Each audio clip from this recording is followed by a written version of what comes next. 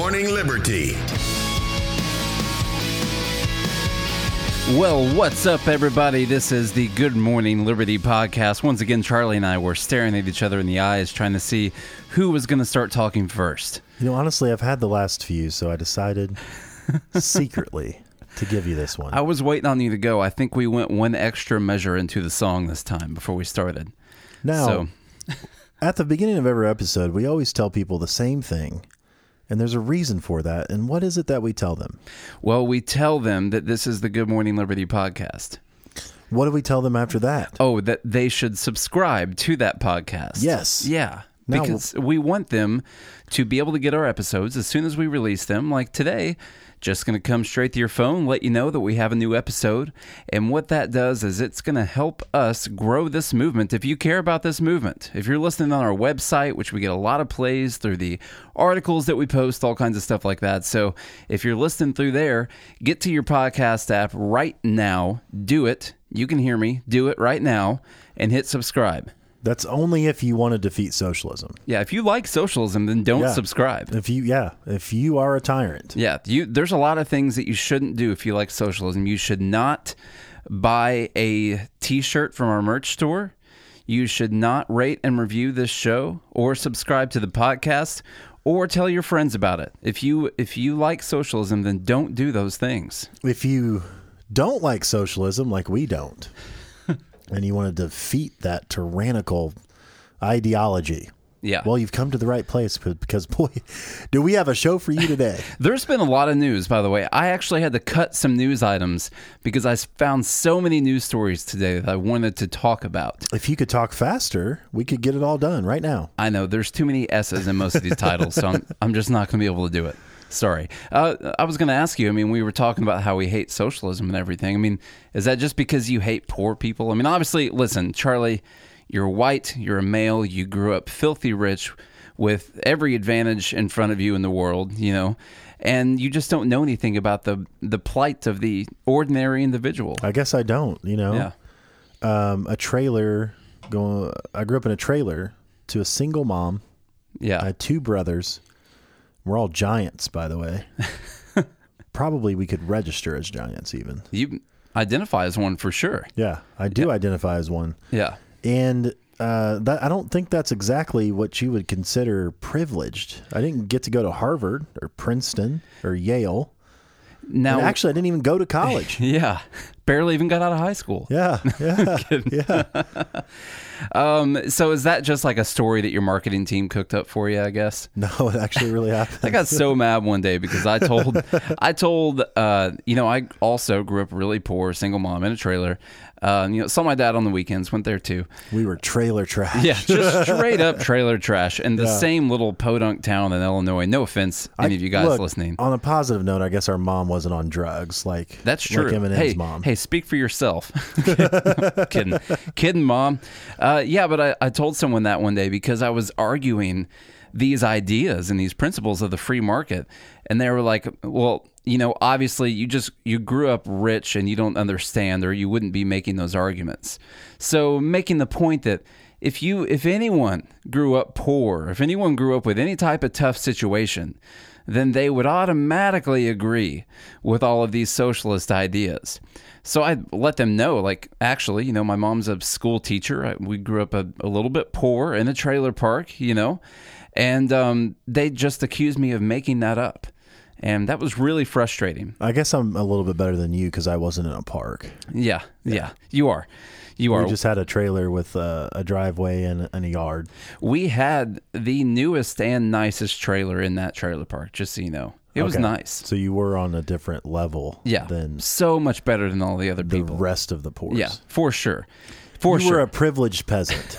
No, but we, we love this ideology, this free market capitalist ideology, because we actually want to help poor people, because we really do care about the people who are having a tough time. And socialism, big government, all these big policies from Warren and Sanders and all these people, they're not really the answer. They sound like they're an answer, but they're not actually an answer. And the ideology of socialism, it does make people more equal. Yeah, But yeah, it does. instead of raising what capitalism does, what we believe in, actually raises poor people out of poverty and into the middle class and upper class. Yeah. What socialism does is it leaves poor people where they're at, and maybe even worse a little bit, but then they just bring everybody in the middle and upper class down to the same level. Yeah, I mean, socialism, if you want to visualize it, it just puts everyone in that trailer park that I grew up in. Yeah. And then everyone's equal. We all have the completely same equal. 2-bedroom, single wide trailer. Yeah, you just walk from one end to the other to get to, your mom's room or something like that. And, they all look the same, by the way. All the trailers are all the same. I forgot we were even more privileged because we actually added on a little bit to the end of our trailer. You added on to your trailer? Yes. Was the addition on wheels also? No. Okay, it was like secured to the ground? Yeah, so you can't move that trailer anymore. So you had a spot where like I could have come to hide out if it was super windy outside then. Maybe. Did you used to feel it like kind of rocking back and forth when the wind would blow really hard? Yep. And did you guys have like an aluminum, like a tin roof also? So it was like crazy loud when it rained? Yes, but it was nice too, though. It was like, because you listen to the rain and you fall asleep. I agree. I didn't like it when I was younger, but actually, I kind of wish I had an aluminum roof right now, to tell you the truth. Just put one above your house now. I wouldn't be able to hear it right now Put anyway. a trailer above your house and stay up there. Hey, now that's an idea. Your house is so big now. You live in such a huge house. Just put a trailer on top of it. I know. Well, if aluminum prices go down, I'll consider doing that. Yeah. But let's face it, I've got to cover so much square footage with that roof now. I just don't even know if it's worth the money. We'll see. Before we get into these news headlines, did you want to know what I did today? I was there for it, but why don't you tell everyone else? I spent no less than about 6 hours on the phone all day long. Literally. Yes. Yeah. That's exactly on one phone call. In fact, it was so long. By the time lunch rolled around, which we didn't really get, I actually did. I made a pizza. Yeah. I had to plug my phone in. Your phone was already going dead by the time. It was already on the dying. It's on its last leg. And your lunch break was everyone took 30 minutes to go away from their conference room phone and eat some lunch, and then they came back and started talking about IT stuff. That's what it takes to get out of a trailer, by the way. Yeah, it does. Yeah. It does. Well, I used to spend 6 hours on the phone with like bill collectors and stuff like that. They didn't give me as much money though. I'll tell you that. Yeah. Gotcha.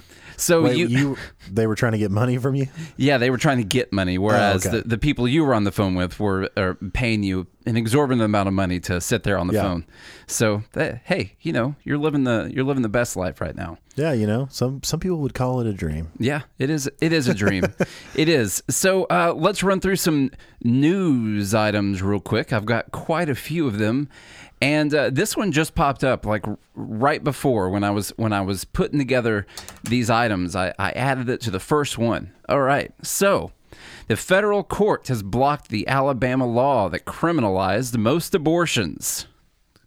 So I don't know if you heard about this. That was from Fox News. But a federal judge issued a ruling Tuesday blocking an Alabama law that would make abortion a felony in nearly all situations, regardless of the stage of the pregnancy. U.S. District Judge Myron Thompson, is he related to you? You think? No, probably not. All right. Myron Thompson granted a motion for a preliminary injunction, temporarily preventing the law from being enforced, as a lawsuit over the law brought by abortion providers moves forward.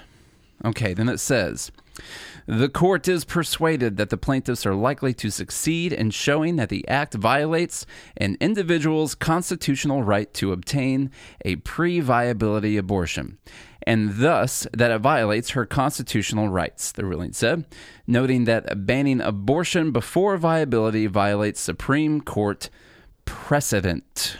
Well, this is interesting because, well, of course, who didn't see this happening? Like, this was the goal. Yeah, especially with the pre-viability part, because Roe v. Wade did kind of define viability, right? Yes, but what I'm meaning is this was the goal of passing this law. Yeah. Alabama knew it was going to be challenged, and then they're hoping it goes all the way to Supreme Court so the Supreme Court can revisit Roe versus Wade. That's exactly what the plan was. This is how government works. So everybody saw that. But what's interesting that I see here is that the lawsuit is brought on by abortion providers. Now, do they have a victim? Yeah, well, so that they're backing, because you abortion providers just can't sue over a law. It has to be a It has to be someone whose rights were actually violated. Well, and so here's the deal with this law. Now, I saw all kinds of stuff about this law when it was actually passed about how it's going to put women in jail, right, for having abortions. That's kind of the idea behind this whole thing. They got people so upset about it. Well, this law, if you wanted to clarify and state what is actually in the law, this law only makes it illegal for the people who perform the abortions. This actual law did not say anything about putting women in jail whatsoever for having abortions. So the actual law applies to the abortion providers. So that's why the abortion providers are suing in this case. Because they're not allowed to perform. Do their job, I guess. I don't know. Gotcha. Yeah, the service. So in this case, the confusing part about this law, and obviously I believe perpetrated by a lot of people, say on the left-wing side of the argument, is that the people who were upset about this were saying that women were going to be put in jail or be charged with crimes, maybe even up to murder, for performing some of these abortions that are now going to be illegal, or for getting these abortions. So what's actually happening here is that the abortion providers were affected by this law, and now they are taking it. And I do agree with you. I do think that this law was intentionally designed to go to the Supreme Court eventually, and that's what's going to happen now. And you know, the people who are forcing this up to the Supreme Court, if you're on the pro-abortion side, maybe need to err a little bit of caution here, because if this does get through the Supreme Court and they do find it, if they do uphold this law, that could set that exact precedent across the entire country. Sets the new precedent. So if I were them, I mean, you know, I'm not saying it's going to go through the Supreme Court and they're going to uphold it and everything, but you know, that I'm sure that they're taking that into account while they're making this decision. Yeah. And you know, we could probably do a whole podcast on. We could do a whole week's worth of podcast on, you know, pro or against abortion. You know, that's not really. It's not something we talk about too much on here. Libertarians are split on that issue. Really. They are. So look, what I can say about that is what I know about this Alabama abortion law. The fact that it doesn't leave, you know, any provisions in for like rape and things like that, I think that's probably wrong. Yeah. You know, it did leave in. Let's see. I had taken out the paragraph, but there was something to do with the emergency circumstances with the mother and things like that. So they could do that. But you're right. It did leave, you know, still illegal for rape, things like that. Yeah. Which I would think most people would disagree with. Yeah. Although you can make a case for whatever. But I think the actual debate is really if you get rid of the 3% of abortions on, you know, rape and incest and health of the mother. Yeah. The debate's really over the 97% of other cases where the abortion is elective. But you know, this would be challenged because in Roe versus Wade, they set the precedent of viability, like you said, at 24 weeks. Yeah. Which is going down now, by the way, because we have babies that are now surviving at 20 weeks. Not very often. Yeah. But they have had a few. 20 weeks, that is quite early. It is. Yeah. And also, dude, I saw this insane show last night. Only the first episode.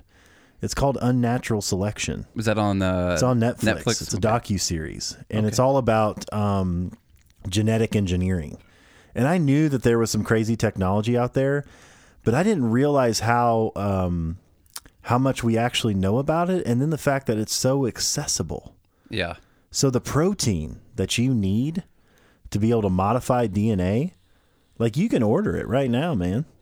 And run your own experiments. We could open up a lab. In fact, I've even thought about ordering one last night. It's like $150. You get your whole kit. And they send you bacteria and stuff that you can modify, but you can inject your dog with the stuff. How safe is this, would you say?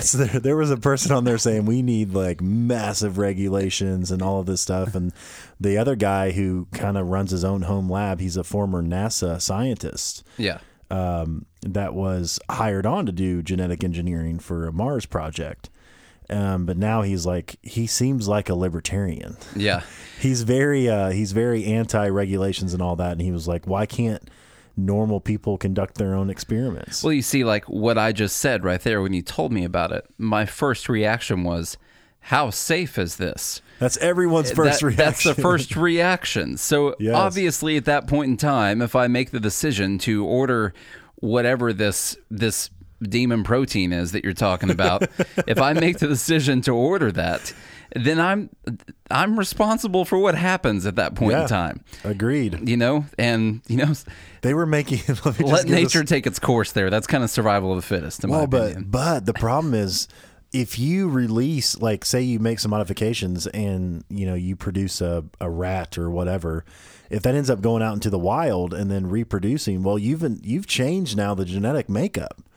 Like, you essentially have taken evolution and the genome into your own hands. And I'll give you an example. There's a guy, just a normal, regular old Joe. Now, look, he said his dad was a farmer and his mom was a stay-at-home mom and his grandfather was a machinist or something like that. He's like, I didn't get the opportunity to go to MIT and study what I wanted to study. He's like, so I just have a high school diploma. He's like, but this stuff really interests me. And he has this whole lab set up, and he's learned everything he can about it through online, basically on YouTube and all kinds of stuff. And he has modified his dogs to produce sperm. His male dogs produce sperm that illuminate.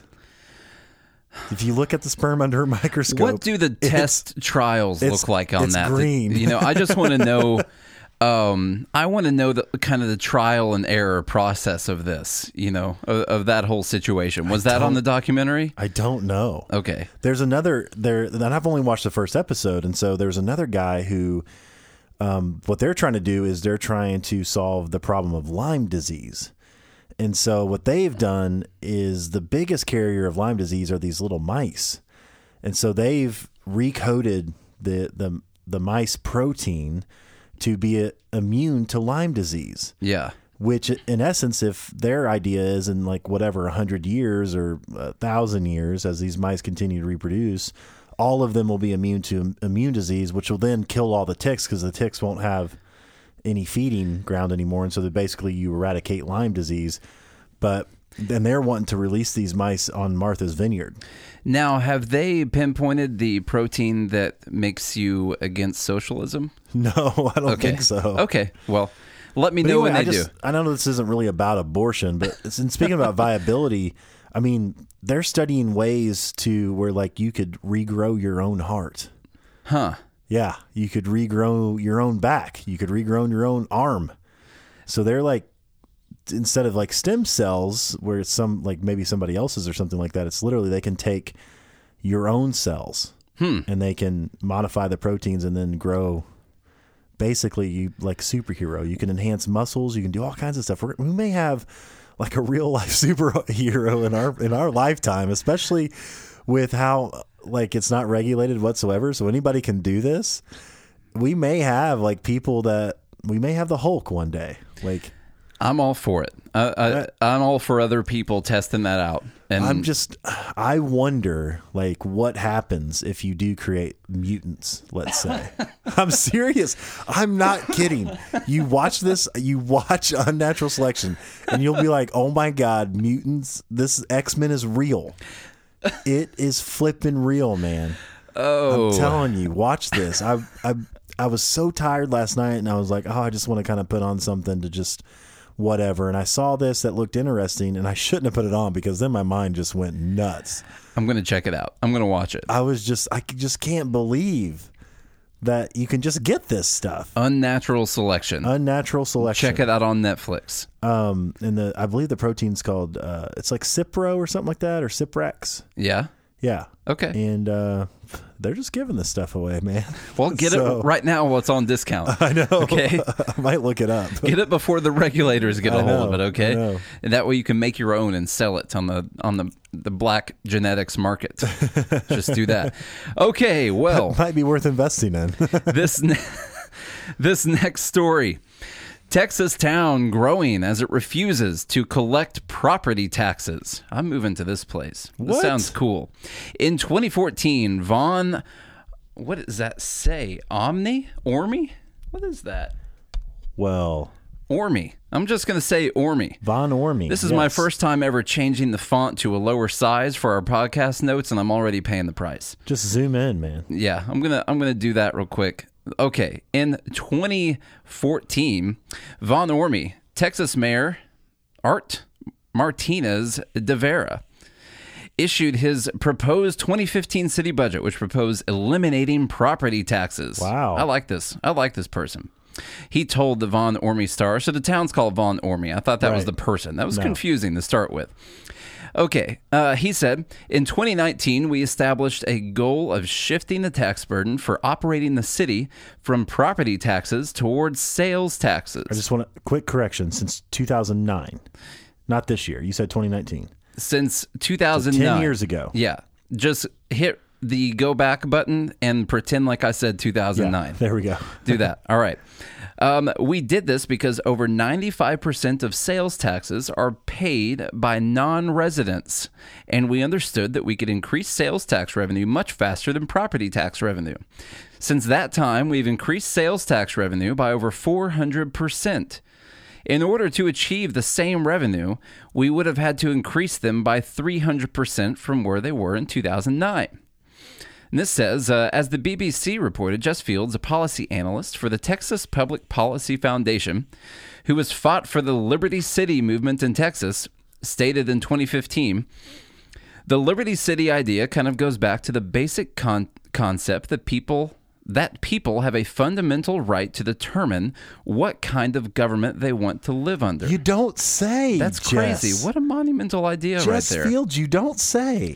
I hope Jess Fields runs for office sometime. Yeah. She said, arguing that the regulations in large Texas cities restrict personal liberties. Oh, amen. He stated, Jess is a he. My bad, Jess. Yes.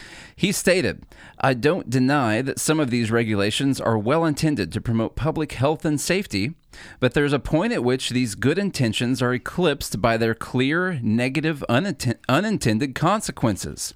Wow. We don't want the government to tell you how to do every little thing with your property and what to do with your life. Well, Jess had me at hello. Yeah, I'm voting for Jess. But that's beautifully written. And so one more thing here. In 2015, Texas State Senator Connie Burton introduced SB 710, which would have required any change in property taxes to be approved by at least 60% of constituents in a public vote.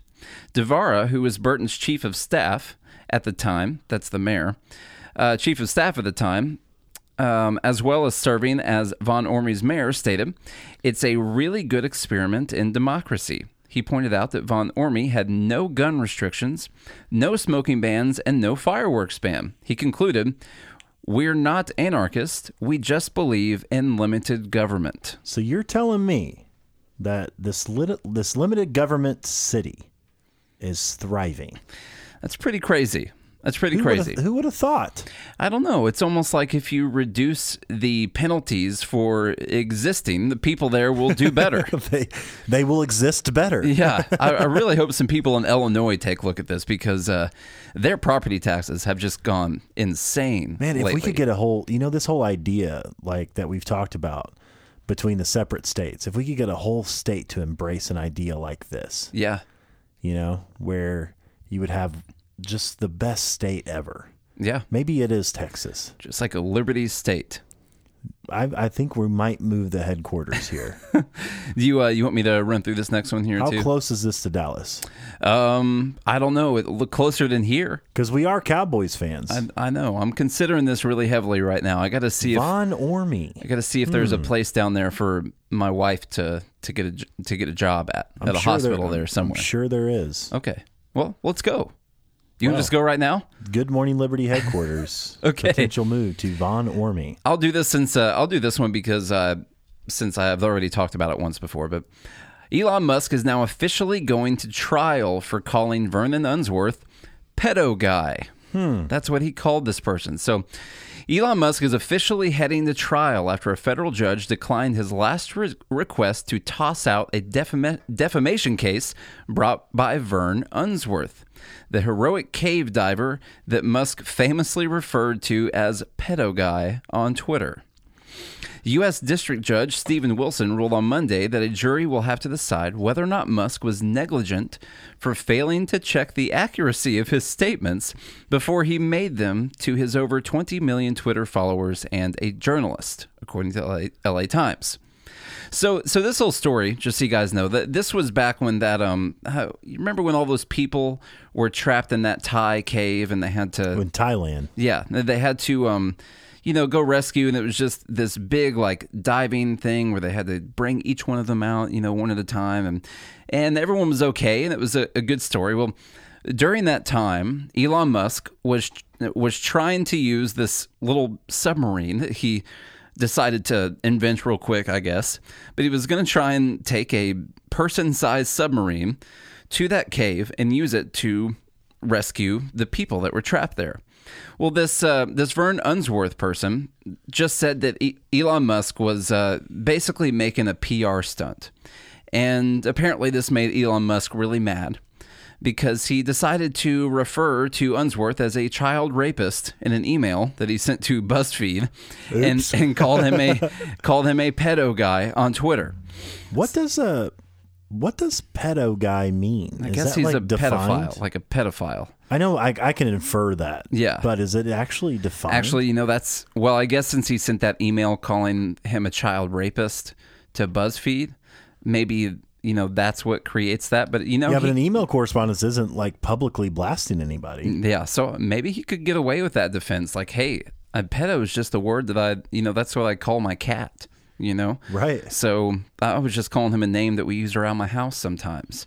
Yeah, so we call each other pedo. Yeah. So anyway, I thought this was really interesting because he called someone a bad name on Twitter, and now this is going all the way to court. And it's going to be basically a defamation lawsuit, and saying that Musk was guilty of negligence for failing to check the accuracy of his statements. I just want you to say I looked up pedo. What is it? Like, what's the actual definition? And all it says is of a child relating to children. Oh, okay. So if he's a pedo guy, he's just a child guy. That doesn't sound near as terrible. He's a boy man. Yeah. Okay. Well. Maybe I don't hopefully see how anybody wins a defamation case against this, besides the fact that Elon Musk has a bunch of money.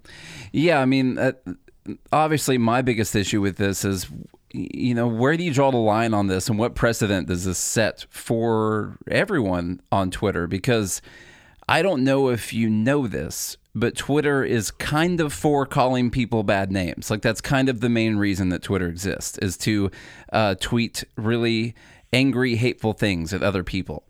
That's really about the only thing I see ever happening on Twitter. And so what I want to know is, what if someone calls Donald Trump a racist and says that he's running concentration camps for people down on the border, and then that's found to not be true. You can't really prove that he's a racist, and then the concentration camps, I don't think, is really the accurate representation of what's going on. Isn't he suing CNN? He's suing them because that tape came out, or whatever happened, where their president or whoever was talking about how they were going to try to harm him and showing clear bias. Oh, okay. So, that conference call that was hacked. Yeah, that's right. So I just want to know, what is the precedent that we're setting here? Like, if you call someone a bad name on Twitter, if you can't prove in the court of law that that's actually true, then can you be susceptible to a defamation lawsuit at that time? Because I don't know. I mean, I've probably tweeted some things about Bernie Sanders before, for all we know. And if you can't prove that in a court of law, that Bernie Sanders' ideology is going to lead to 100 million people starving to death, then can he sue me for defamation? Or is it maybe there has to be a certain amount of followers on your profile? So where do you draw the line? We've only got in the hundreds amount of followers, and so it's not enough. And so that's not enough. But if we had 20 million followers, then that would be a big. Where do you draw that line? Is it like 19,990,000 is not enough? I think the law was constructed for libel and slander was constructed to, if that you can actually use speech to harm someone. So it's the same precedent. Like if you yell fire in a crowded theater, that old Supreme Court precedent where you don't have a right to say anything you want, because what we believe as liberty-minded people is that you can't hurt people and you can't take their stuff. And so if you do something to actually hurt someone, I think that's what he has to prove here. The pedo guy. Yeah. What's his name, actually? I don't want to get in trouble here. Actually, you need to be careful. I'm using pedo in the like boy man. I got you. Not in the negative connotation. Yeah, I'm not making any kind of lie. I don't know if he rapes children. His name is Vern Unsworth. Oh, that's right, Unsworth. Mr. Unsworth. Yes, Sir Unsworth. If he does rape children, I'm saying if now. Yeah, you don't know for sure that he does. He's disgusting. And he should be, I was going to say something terrible. He should go to trial for that.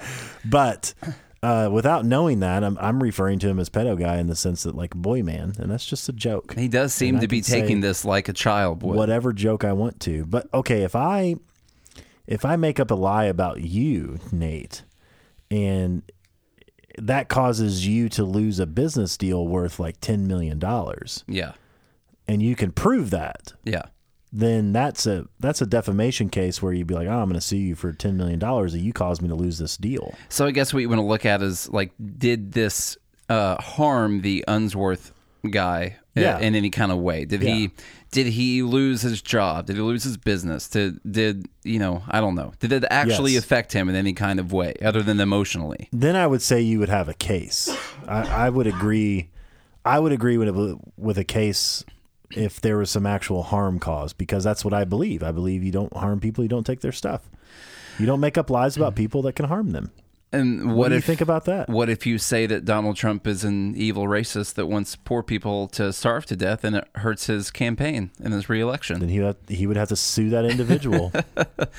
I'm just worried about the legal precedent. But people do this all the time, though. I mean, people do get sued for libel and slander and win in defamation cases. They win. That's why the lawyer told the guy this guy wasn't going to sue Musk.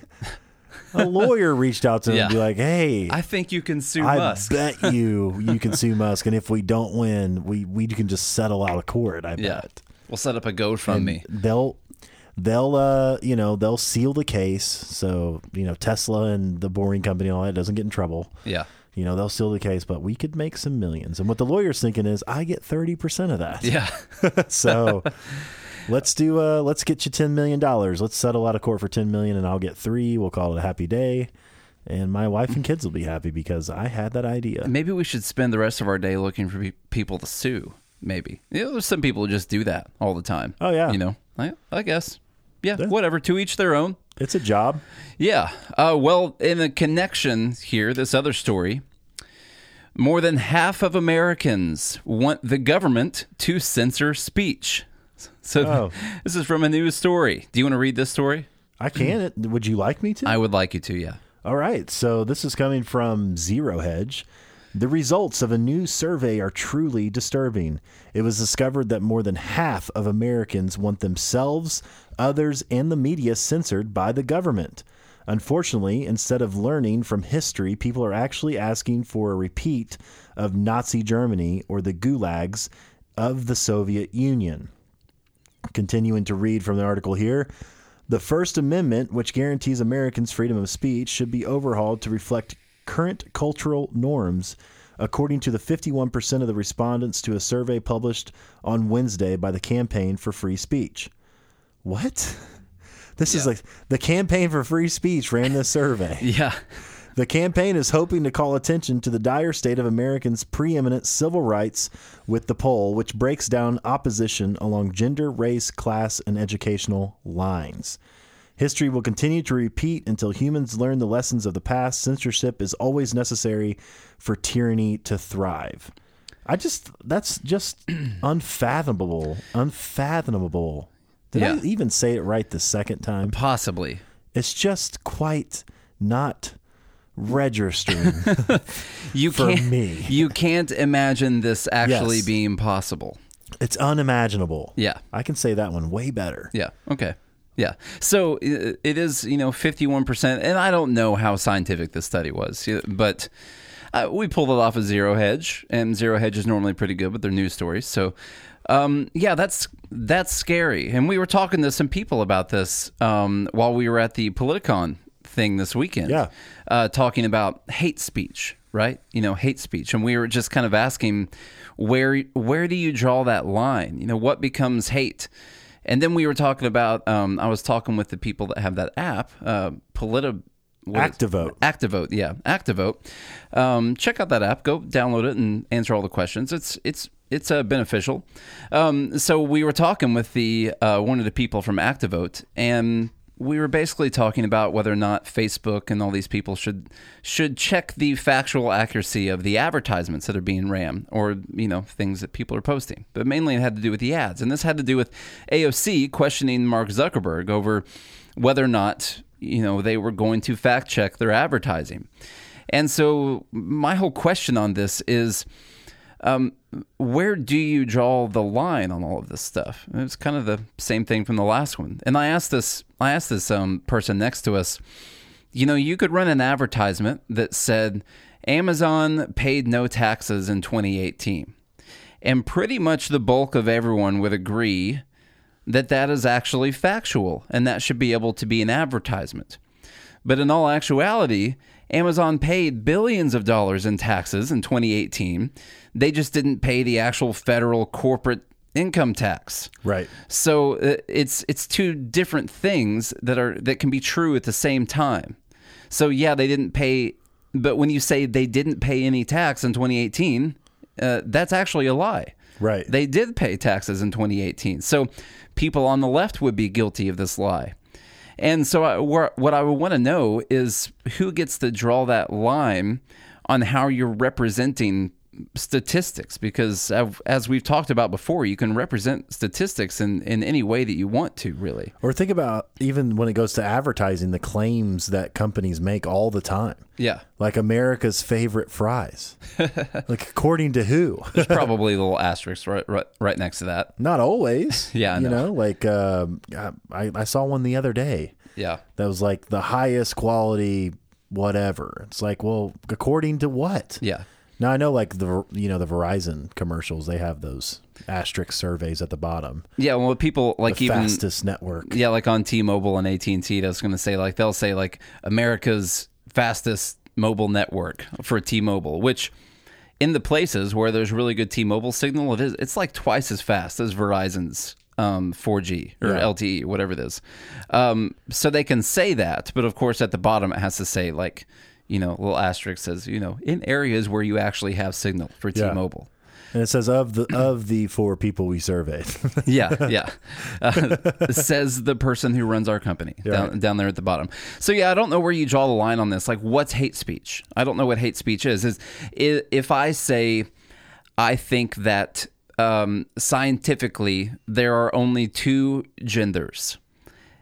Am I guilty of hate speech? No.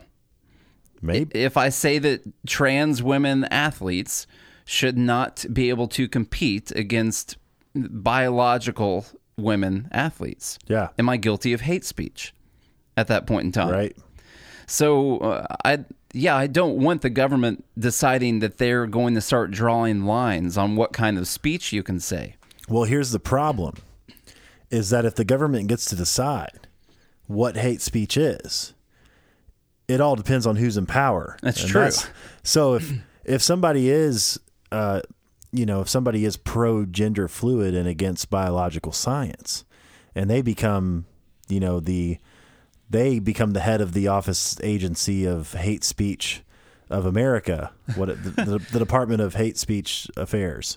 Yes. Which is that's probably what it'd be called. Yeah. So if that person is now the lead of that agency, they could write a regulation, and then start, putting people in prison for saying certain things. So this is the problem that happens. It's not the question of whether or not hate speech exists. The question becomes is, if you give the power to government, who has that power? Like, who's the one regulating and deciding what hate speech is? And that's the problem, because what you do is you set up the power structure, and you open the door for tyrants. You open the door for Nazi Germany. You open the door for someone like Adolf Hitler to use that power against you.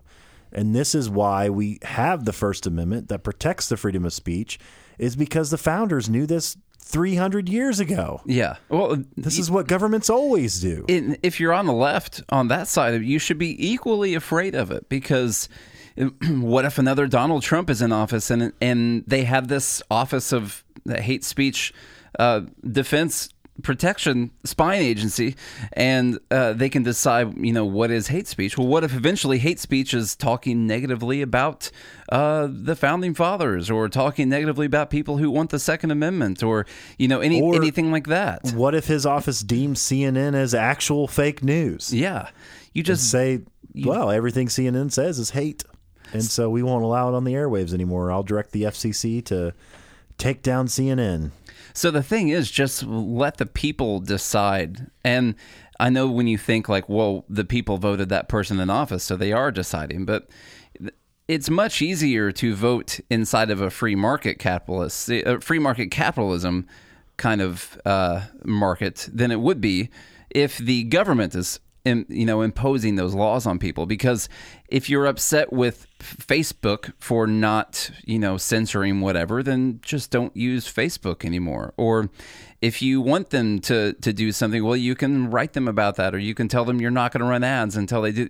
You have so much control over people who are running the businesses. You have so much more control even than especially the people who are running the government. You hardly have any control over them whatsoever. So it's just a big danger when you start deciding that you're going to let them decide what people can and can't say. So speaking of hate, I was going to go to this next Kamala Harris story real quick. Ooh. Yeah, speaking of, this is from trendingpolitics.com. Did you say Kamala Harris? Kamala Harris. That's her name. Kamala Harris. Kamala Harris is already making excuses. She says that her gender and her race are making her unelectable. Yeah, it couldn't be her policies. No. Or her prosecutor record. No, it couldn't be that. It's specifically because of her gender and her race, and that's the problem. So let's see. This says Senator Kamala Harris is already making excuses for why she won't win the presidency in 2020, and is of course blaming it on her gender and race.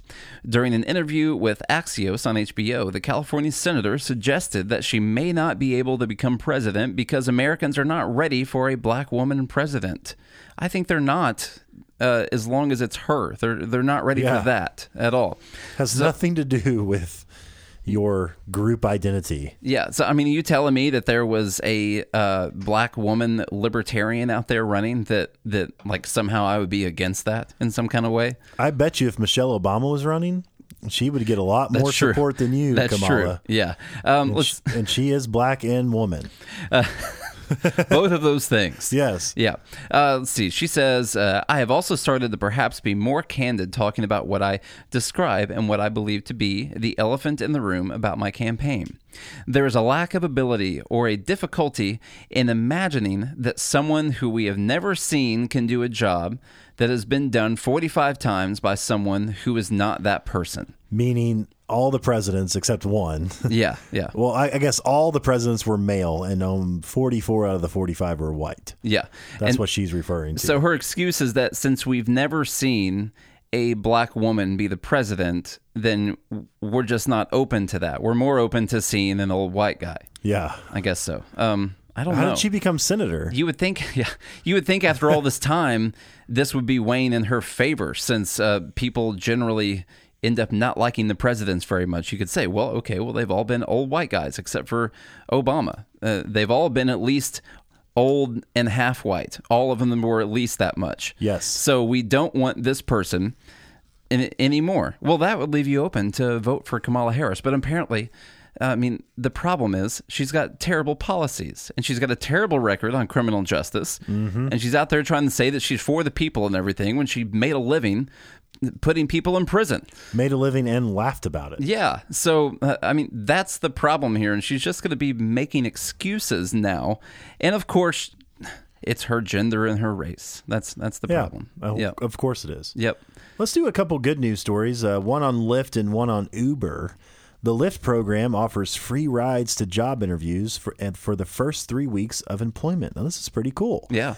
Lyft has started a new program offering free rides to and from job interviews. According to information from Lyft, the Jobs Access program will debut in 35 cities across the U.S., and it will provide rides to and from job training programs, rides to and from job interviews, rides to and from the first 3 weeks of employment, which guarantees, or usually guarantees, that individuals will receive their first paycheck, as most people get paid every 2 weeks, and they can pay for their own transportation after they start making money.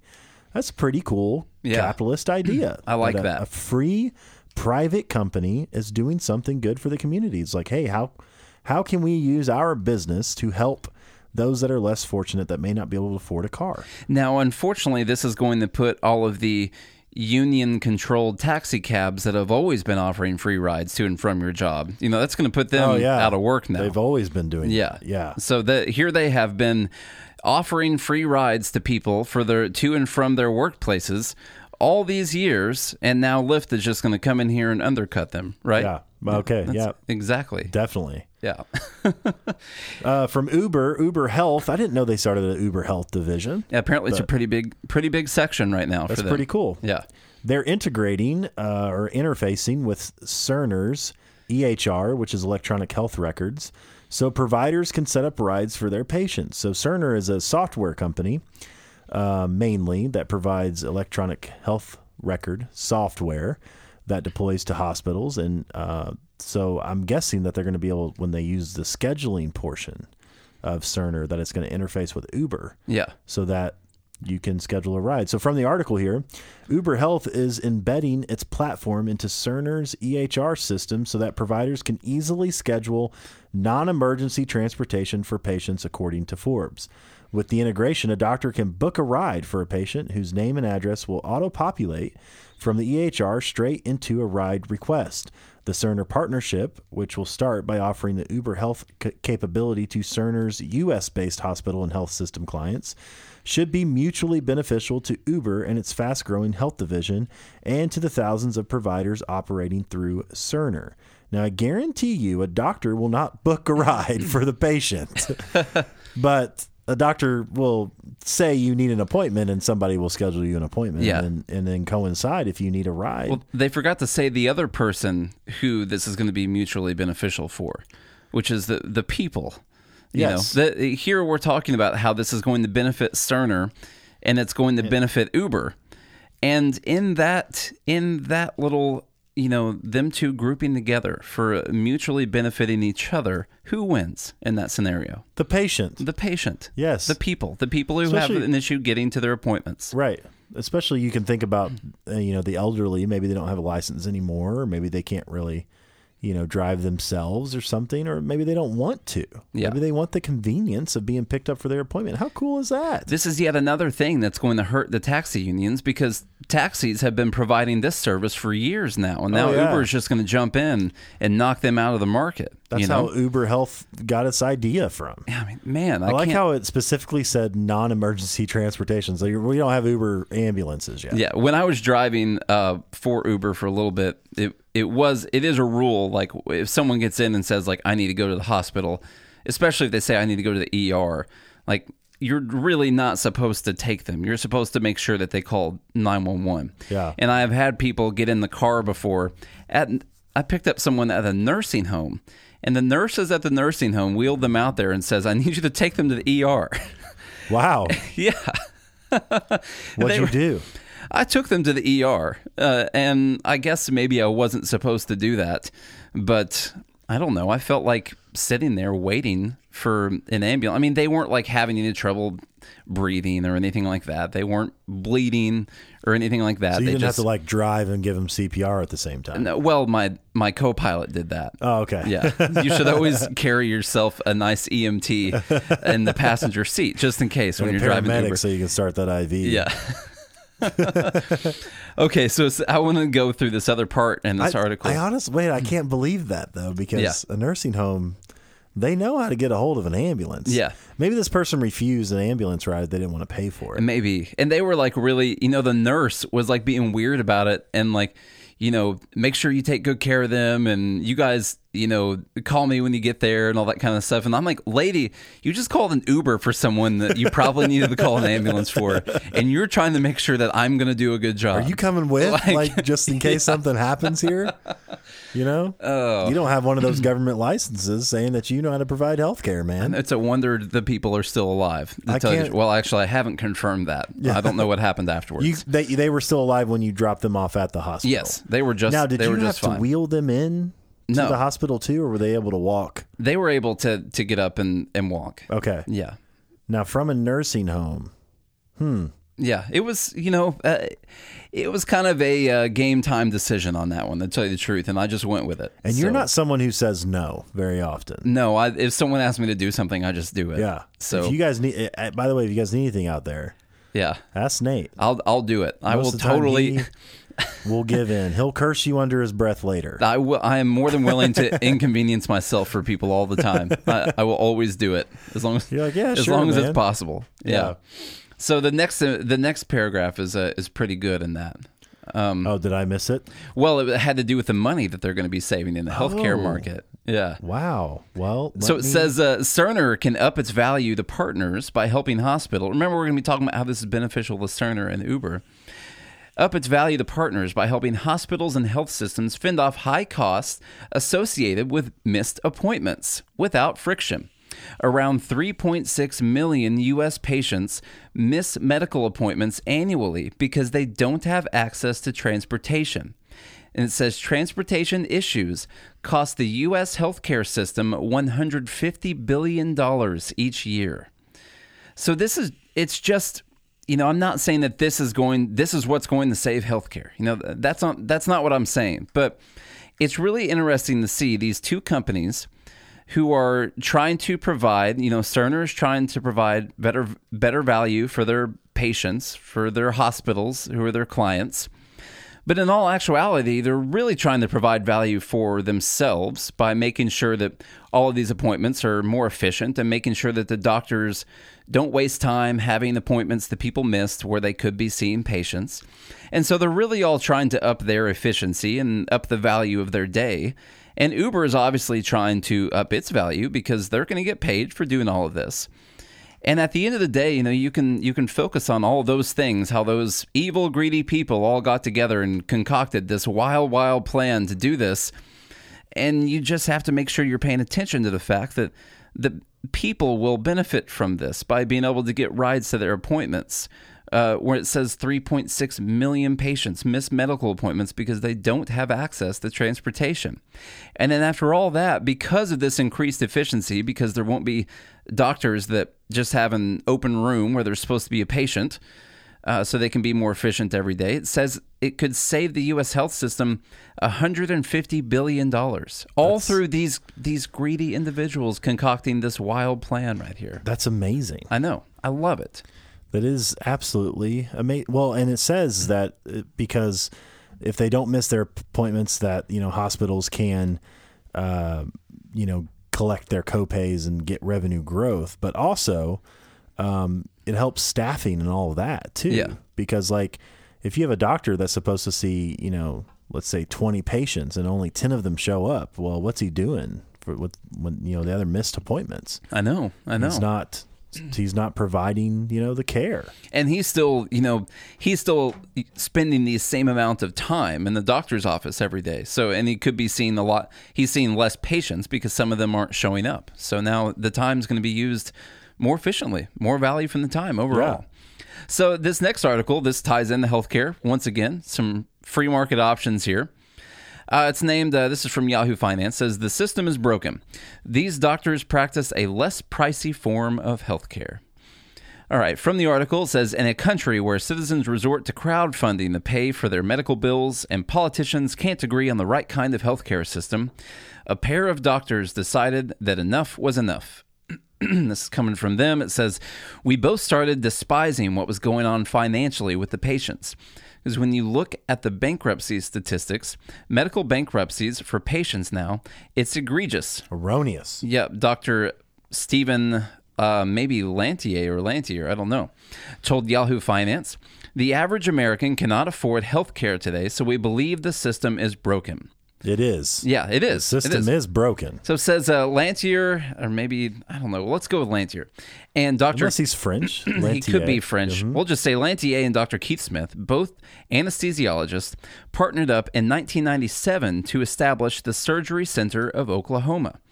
Their organization does not accept insurance and instead promotes price transparency, which involves listing prices of various operations on its website.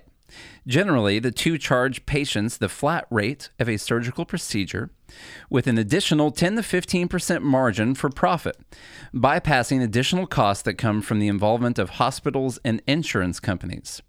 So, when you read through this article, and I'm going to pause for the last paragraph here, but when you read through this article, it's spending all this time talking about how expensive the healthcare system is, how ridiculous it is having to deal with hospitals and insurance companies, and people are going bankrupt, and all these things that are really, in my mind, are kind of parroting a little bit more of what maybe Warren and Sanders would be saying in their campaigns.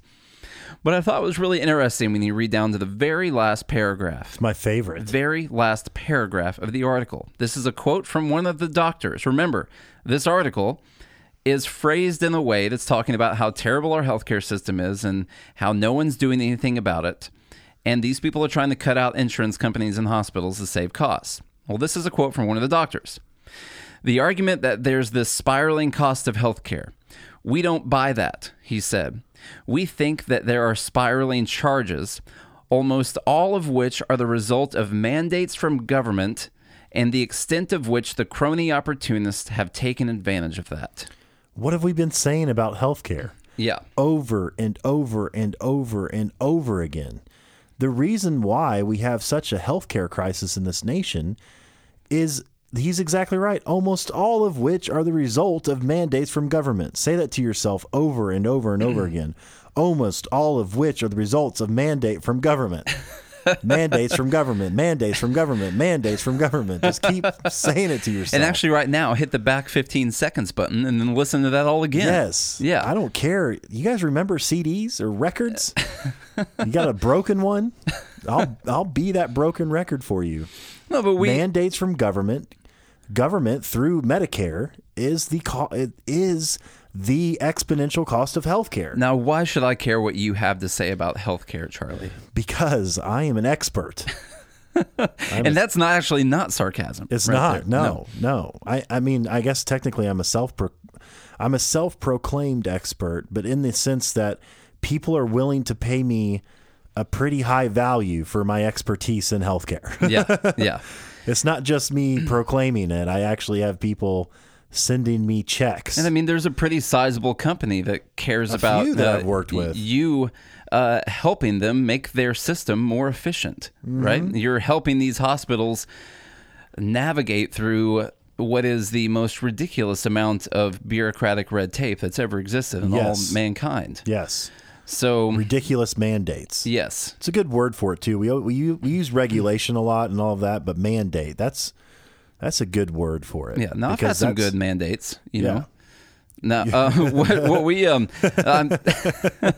I'm talking about, I'm talking about, when we just go see a game or something. Oh, okay, yeah. That's what I mean. Like a guy's night out. Yeah, like a guy's night out. Are we allowed to have that? Because girls have girls' night out. Yeah, sure. But it'd be like we're having a guy's afternoon in right now. Right. What we're having. Right. So I just don't feel like that's as socially acceptable. You know?